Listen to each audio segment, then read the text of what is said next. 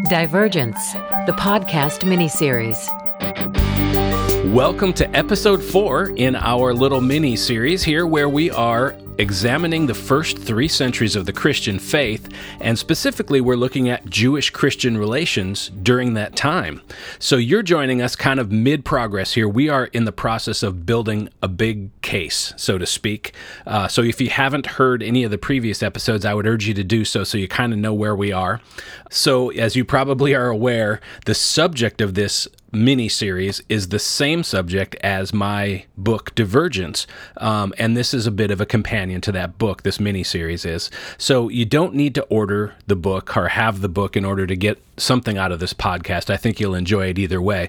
But 100% of the profits from that book are going to fight anti-Semitism around the world. So I would encourage you to buy a copy or 10 if you get a chance, because it goes to a good cause. You can find out more at divergencebook.com or my website, rlsolberg.com. By the way, I keep forgetting to say this. If you're enjoying this, would you do me a favor and give me a rating on whatever podcast platform you're listening on? I mean, this is a new podcast, and I could really use your help spreading the word. So thanks for that. So to give you a little context here, in the last episode, in episode 3, we continued our look at the New Testament writings, and we looked specifically at the words and the actions of Jesus in regards to the Jewish people and to Israel. We also took a look at what the Bible has to say about those who deny Christ. And so today, well, actually, let me even pull back a little further. In the large picture, here's what we're doing. Here's what we're building. It's sort of a 3-stage process. Stage 1, which we're in the middle of right now, is doing a survey of the New Testament writings on this topic that we're looking at, Jewish-Christian relations. And what we're trying to do here is establish a baseline. And then in step 2, or phase 2, we're going to then take that baseline and work our way through the writings of the early church fathers in the first centuries of the faith. And then in stage 3,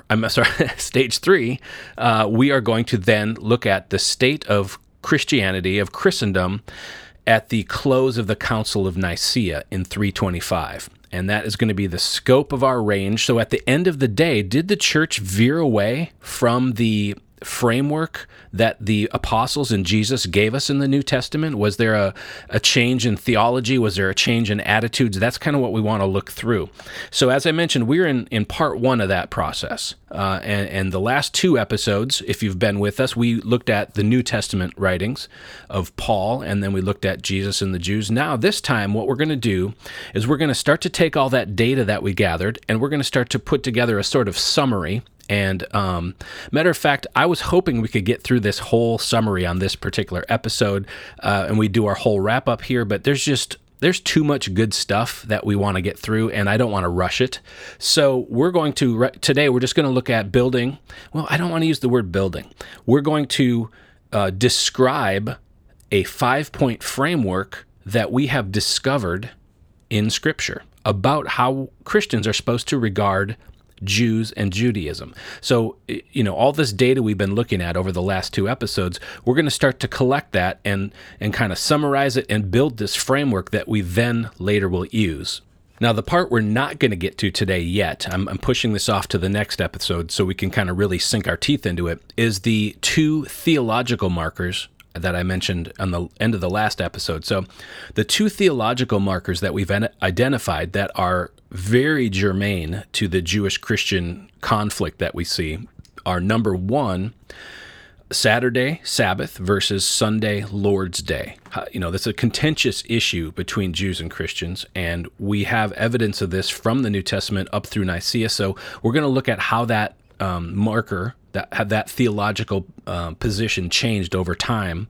And then the second marker, I call them theological markers, but the second marker we're going to look at is Passover versus Easter. So as we know, modern Christians celebrate Easter and they don't celebrate Passover. What happened? What changed? So those are the 2 that we're going to look at. Why are we gathering on Sunday instead of Saturday? Why are we celebrating Easter instead of Passover? But again, those are going to be pushed off to the next episode. We'll deal with those in episode 5. So let's jump into today's topic, which is the New Testament summary. So we're going to summarize what we've discovered in the past couple episodes in these New Testament writings. as we looked at them, the words of Jesus, the actions of Jesus, and his teachings, as well as what we looked at, the writings and teachings of the Apostle Paul, they've really marked out the sort of essential elements of a biblical view of Jews and Judaism from a Christian perspective. And what we found, I think, is really interesting because it's not this narrow us versus them kind of approach, right? Instead, a biblical view is a nuanced view. Where we're going to need to hold several ideas in tension. And this is where things get difficult. And, I don't know if this is unique to our modern culture, but there just doesn't seem to be a lot of interest, let's say. I don't want to say it has to do with ability, but there doesn't seem to be a lot of interest in trying to hold these nuanced positions. It's much easier to just sort of swing this big club and everything's black and white and us versus them, that sort of thing. So let's look at these different ideas that we need to hold in tension. So first, we need to operate from a foundation of love for the Jewish people and an earnest desire for their salvation. So this is something Paul has clearly marked out. Again, we looked at Romans 9 through 11 in the past episodes, and that's very, very clearly marked out. And the teachings of Jesus is also really clear about that. A love not just for Jewish people, but, for all people. But of course, it extends to the Jewish people. And this idea that we need to not oppose them and, wish eternal damnation on them. Our job is to earnestly desire their salvation. Now, at the same time, we have to acknowledge that some Jews have denied Christ and been disloyal to Scripture and been disloyal to God. We saw that last episode. The New Testament is really clear about this. Now, on the other hand, which would probably be our third hand by now, Scripture's also explicit about Israel's central role in God's great story of redemption. It is clearly no coincidence or no accident that God called forth Israel, right? He called her as a nation and said, I will be your God and you will be my people. They were chosen and they were supernaturally brought forth. Really, you could trace it back to Sarah's womb as an elderly woman when she got pregnant, and then from that line descended Israel. And through that nation and that people, down through Moses and David, that was the channel that God ordained through which our Messiah would come, the Savior of the world would come. So we can't deny that. So this kind of balanced and holistic biblical posture, as I see it, can be captured in a 5-part framework. There's 5 sort of ideas that need to all be held at the same time. So the New Testament teaches that Christians are to, number 1, recognize Israel's central role in God's story. Number 2, we need to acknowledge the failure of Jewish religious leadership, then and now. Number 3, we need to reject Jewish teachings, or any teachings really, but in our case, Jewish teachings that deny Christ. Number 4, we need to understand Israel's future salvation.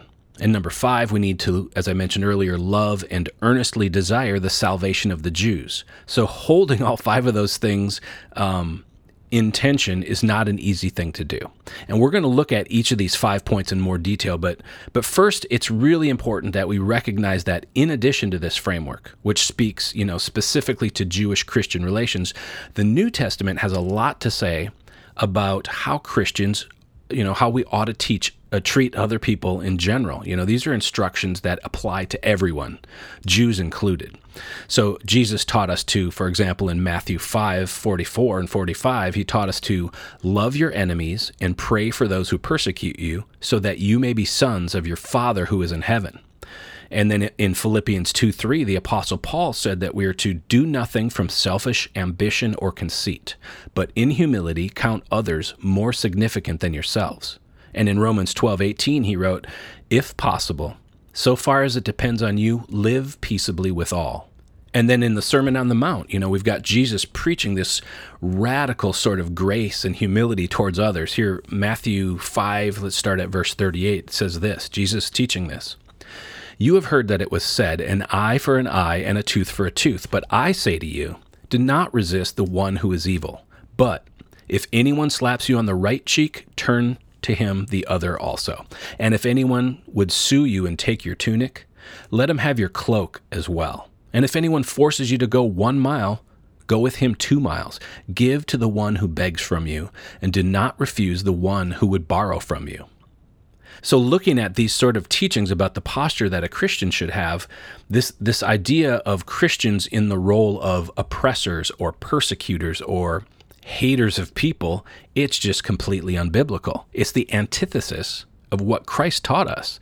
Instead, the job of the authentic follower of Jesus is to love and serve others. And here's the thing, Jesus didn't just teach this principle, he actually modeled it for us. Matthew 20, starting at verse 25. But Jesus called to them and said, "You know that the rulers of the Gentiles lord it over them, and their great ones exercise authority over them. It shall not be so among you. But whoever would be great among you must be your servant, and whoever would be first among you must be your slave, even as the Son of Man came not to be served, but to serve, and to give his life as a ransom for many." This is so countercultural and what we sometimes call the upside-down kingdom of God, that it really sets everything on its ear. And if we start looking at our modern world and how we are to treat our Jewish brothers and sisters in light of this sort of a posture that we're taught in Scripture, it changes everything. Now, I mentioned this biblical basis of love and humility, and I want us to keep that in mind as we take now a closer look at the 5 points of our framework. Number 1, Christians are to recognize Israel's central role in God's story. For anybody who's spent 10 minutes in the Bible, you know that the New Testament theology is unquestionably grounded in the Tanakh, the Hebrew scriptures, what we call the Old Testament. So the Jewish scriptures, they're the rich historical and theological soil in which Christianity is rooted. And the Jewish New Testament writers, remember, everyone with the exception of Luke that wrote a book in the New Testament was a Jew. They were writing to and for Jews. They were standing unabashedly on the shoulders of the giants of the Jewish faith. There's a Jewish rabbi named Samuel Sandmel, and he's got this great book called A Jewish Understanding of the New Testament. And listen to what he writes about the Jewish New Testament authors. Quote, "The controversies between Jesus and the scribes, Pharisees, have no referent outside the community of Israel. Jesus' preaching of the coming kingdom could have had meaning only for Jews. The synagogues in which Jesus reads from the prophets, heals the sick, and forgives sins are Jewish houses of worship for believing Jews and not unconverted Gentiles." So the New Testament authors are clearly teaching Jesus as the Jewish Mashiach, or Messiah. They called him Yeshua HaMashiach, Jesus the Messiah, which translated into Greek was Jesus Christ, Christ meaning. Doesn't mean Messiah. Christ actually means anointed, but that's what Messiah means too. So whenever you read Jesus Christ in the Bible, remember that what you're reading is Jesus the Messiah. So, and these New Testament authors, they also teach the priority of the Jewish people in God's eyes. As Jews themselves, they would have undoubtedly regarded Israel as I mentioned, this nation that was brought forth supernaturally and called by God. We read this in Genesis 18. And so consequently, the Gentiles don't replace Israel as God's people, but as we looked at last episode in Romans 11, the Gentiles are grafted into Israel. So it was through Israel, as I mentioned, that God sovereignly chose to bring the good news of salvation to the world. John 4:22, salvation is from the Jews. Now in the Jewish Bible, in the Tanakh, God appointed Israel as a priest and a light to the nations. However, as we know, Israel fell into the idolatrous and sinful ways of the nations around her, and she had to be disciplined. So under the new covenant, God appointed the early Jewish believers, led by the Apostle Paul, to bring the gospel to the Gentiles. There's this Bible teacher named Warren Wiersbe who has this great Bible teaching series, and he's looking at Romans 15, and he identifies this beautiful progression in Jewish-Christian relations. So he outlines it like this. It's a 4-point kind of progression. So think about how this chronologically takes place. So number 1, the Jews glorify God among the Gentiles. And we see this out of Romans 15:9, and also it's referred back to, or he points back to, Psalm 18:49. Number 2, the Gentiles rejoice with the Jews. And that's from Romans 15:10. And he cites or bases that in Deuteronomy 32:43.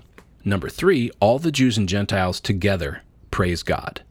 That's out of Romans 15:11 and pointing back to Psalm 117:1. And number 4, Christ shall reign over Jews and Gentiles. And he points to Romans 15:12, which kind of points back to Isaiah 11:10. So just let me give you just those 4 points again in a row because it's a really cool progression.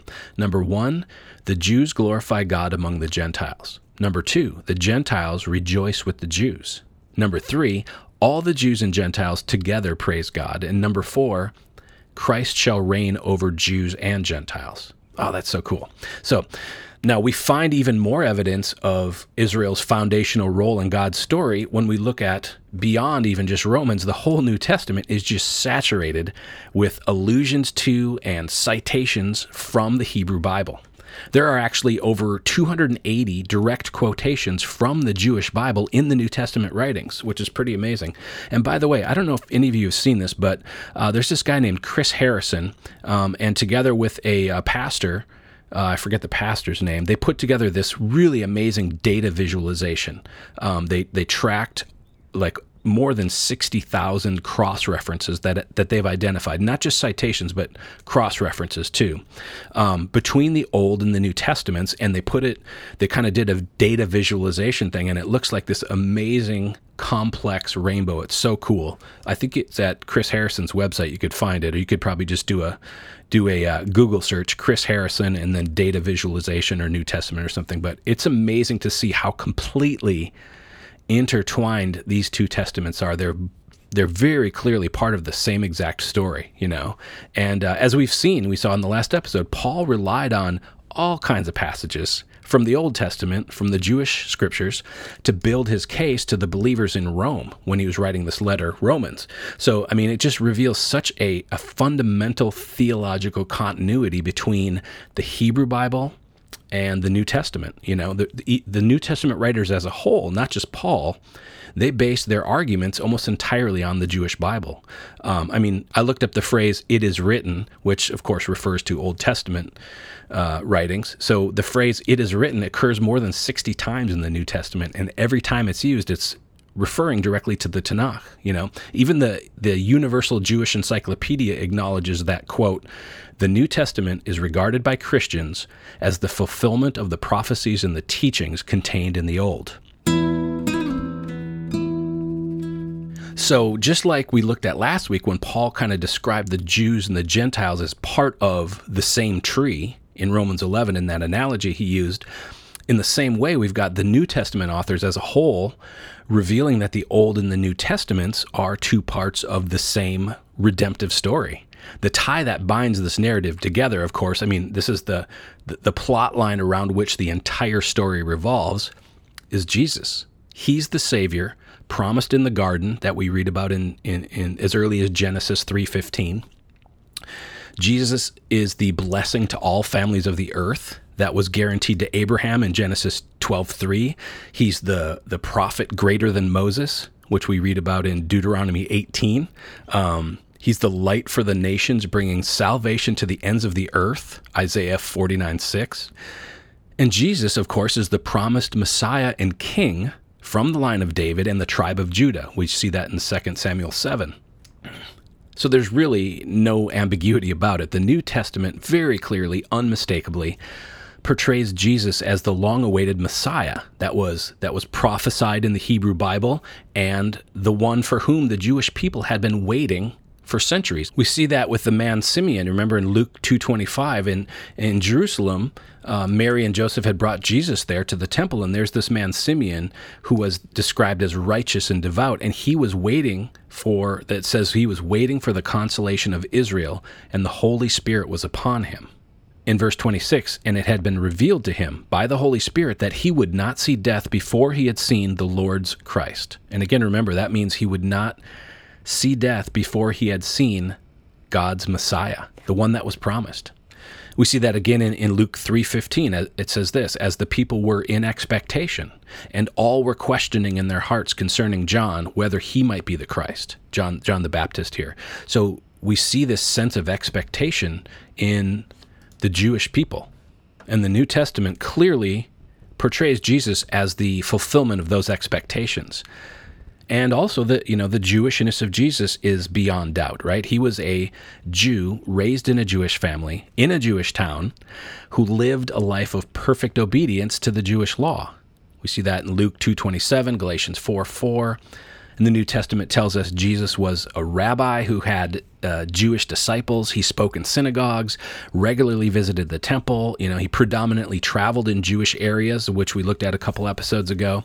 But moreover, Jesus, self-identified as the fulfillment of the Hebrew Scriptures. Look at Luke 24:27.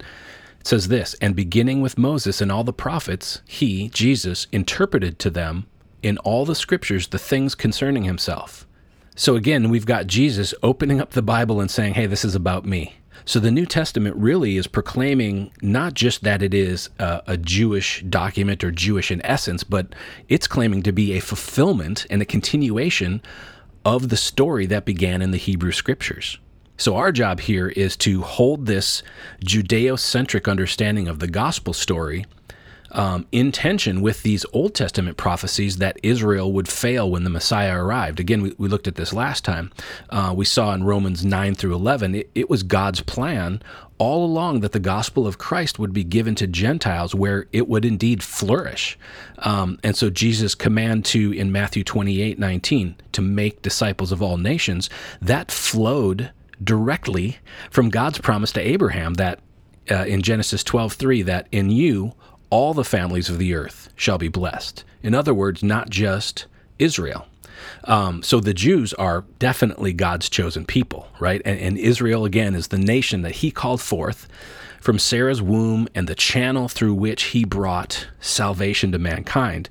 However, we need to also bear in mind that God's story of redemption was never intended to include only Israel. So number 2 in our 5-part framework is that Christians are to acknowledge the failure of Jewish religious leadership. So, while we cannot diminish the importance of Israel, really, her failures at the time when Jesus arrived, when her Messiah arrived, we also can't dismiss those. At that point in history, Jewish leaders had become disloyal to Scripture and disobedient to God. Again, we looked at that in Jesus' conflict with the Jews. He points that out. So as a result, the religious leaders, the Jewish religious leaders, failed to recognize their own Messiah, and instead they brought about his death. So if you remember when Peter was given that sermon on Pentecost and all those Jews from all the nations were gathered in Jerusalem, Peter said this in Acts 2:23. He said, "This Jesus, delivered up according to the definite plan and foreknowledge of God, you crucified and killed by the hands of lawless men." So this is pretty amazing. Peter, in one sentence, is giving us this deep, deep theology here, telling us that, number one, this plan was foreknown and understood, which again we looked at previously, that the builders were going to reject the cornerstone. And Peter's pointing that out, that this was ordained. And interestingly, he also accuses the Jews. He's saying, you crucified and killed him by the hands of lawless men. So in other words, they weren't physically responsible for his death, but they used lawless people outside of the law of Moses to kill the Messiah. So, and because of this, through, Israel's transgressions, they were, as Paul tells us, partially hardened, and therefore salvation came to the Gentiles. And again, this wasn't brand new stuff. This scenario was foretold in the Hebrew Bible. And this state of affairs actually continues even to this day. As Rabbinic Judaism, they continue and persist in not only denying, but opposing Christ. Number 3 in our framework is this: Christians are to reject Jewish teachings that deny Christ. And again, we are really to deny all teachings that deny Christ, but that happens to include what Judaism teaches. And so here we can kind of look to the Apostle Paul as the ideal model of the Christian posture towards Jews. He held his love for the Jewish people and his desire for their salvation alongside his bold opposition to at least to the parts of Jewish theology that reject Christ. So Jesus and the New Testament authors, are in complete agreement, of one accord. They taught this balance as the proper attitude of Christians towards Jews. You love and earnestly desire their salvation, but you also reject the parts of their theology that reject Christ. And as we looked at earlier, the warnings in Scripture against denying Christ are very severe, and they apply to Jew and Gentile alike. So consider these rather grave words from the Apostle John in 1 John 2, starting at verse 22. It says this: "Who is the liar but he who denies that Jesus is the Christ?" And again, is the Messiah, the word Christ there. "This is the Antichrist, he who denies the Father and the Son. No one who denies the Son has the Father. Whoever confesses the Son has the Father also." Point number 4 in our framework is this: Christians are to understand Israel's future salvation. Now, this, of the 5 points, this is probably the one that's, I don't know if I want to say the weakest, but the least stressed in Scripture. Scripture doesn't speak to it boldly or super directly, but it is there. Again, we looked at this in Romans. So, Paul provided us with sort of a eschatological end times perspective of kind of the mystery of Israel's salvation. He taught in Romans 11:25 that a partial hardening has come upon Israel until the fullness of the Gentiles has come in. And in the meantime, the gospel is going to be preached throughout the world. And we're told that the Gentiles will respond to the gospel, and in Romans 11:26, Paul says, quote, "And in this way, all Israel will be saved." So as the theologian Charles Hodge so succinctly put it, quote, "The rejection of the Jews was neither total nor final." So, we have to admit that the New Testament writers left the specific details about how all this is going to happen. It's been left a mystery. But overall, their teaching is pretty clear. The Jewish people have a future in God's kingdom. And then point number 5 in our framework, we've gone over it a lot, but basically it's this. Number 5, Christians are to love and earnestly desire the salvation of the Jewish people. I just think about, given the amount of persecution that Jesus endured while he was here with us on earth, I don't think it's unreasonable to imagine that he may have had his fellow Jews in mind when he commanded his followers in Matthew 5:44 to love your enemies and pray for those who persecute you. And as we've talked about, I don't want to labor the point, but, Paul modeled this sort of posture in Romans 9:2, in the great sorrow and anguish that he felt for his fellow Jews and his willingness to give up his own salvation if his fellow countrymen, if his fellow Jews could be saved. And in Romans 10:1, his earnest desire for their salvation. And again, in Paul's illustration of the olive tree, he's admonishing Christians to take no part in anti-Jewish attitudes. And Christians today who want to adopt a proper biblical attitude towards Jews and Judaism, they need to do the same thing. In fact, we're called to hold all 5 of these points in this framework in tension. Okay, so there we have it. It seems a little early to wrap up because I just want to keep going, but we're going to really get into some deep stuff next episode when we look at those 2 theological markers. So let's wrap up here. And just to recap, so we've got our New Testament baseline established, our 5-point framework. And this is the framework that we're now going to keep with us. We're going to take it forward through the writings of the early church fathers and then through the Council of Nicaea in 325 and compare not only theology, but also attitudes of Christians towards Jews and how well they align to our 5-point framework. So again, just to recap, our 5-point framework, Christians are to, number 1, recognize Israel's central role in God's story. Number 2, acknowledge the failure of Jewish religious leadership. Number 3, reject Jewish teachings that deny Christ. Number 4, understand Israel's future salvation. And number 5, love and earnestly desire the salvation of the Jews. Okay, so that's it for today. Next episode, we are going to jump into those 2 theological markers, this idea of Sabbath versus the Lord's Day and Passover versus Easter. In the meantime, again, give me some ratings on this podcast if you don't mind. Check out divergencebook.com or rlsolberg.com. Thanks for listening. Shalom.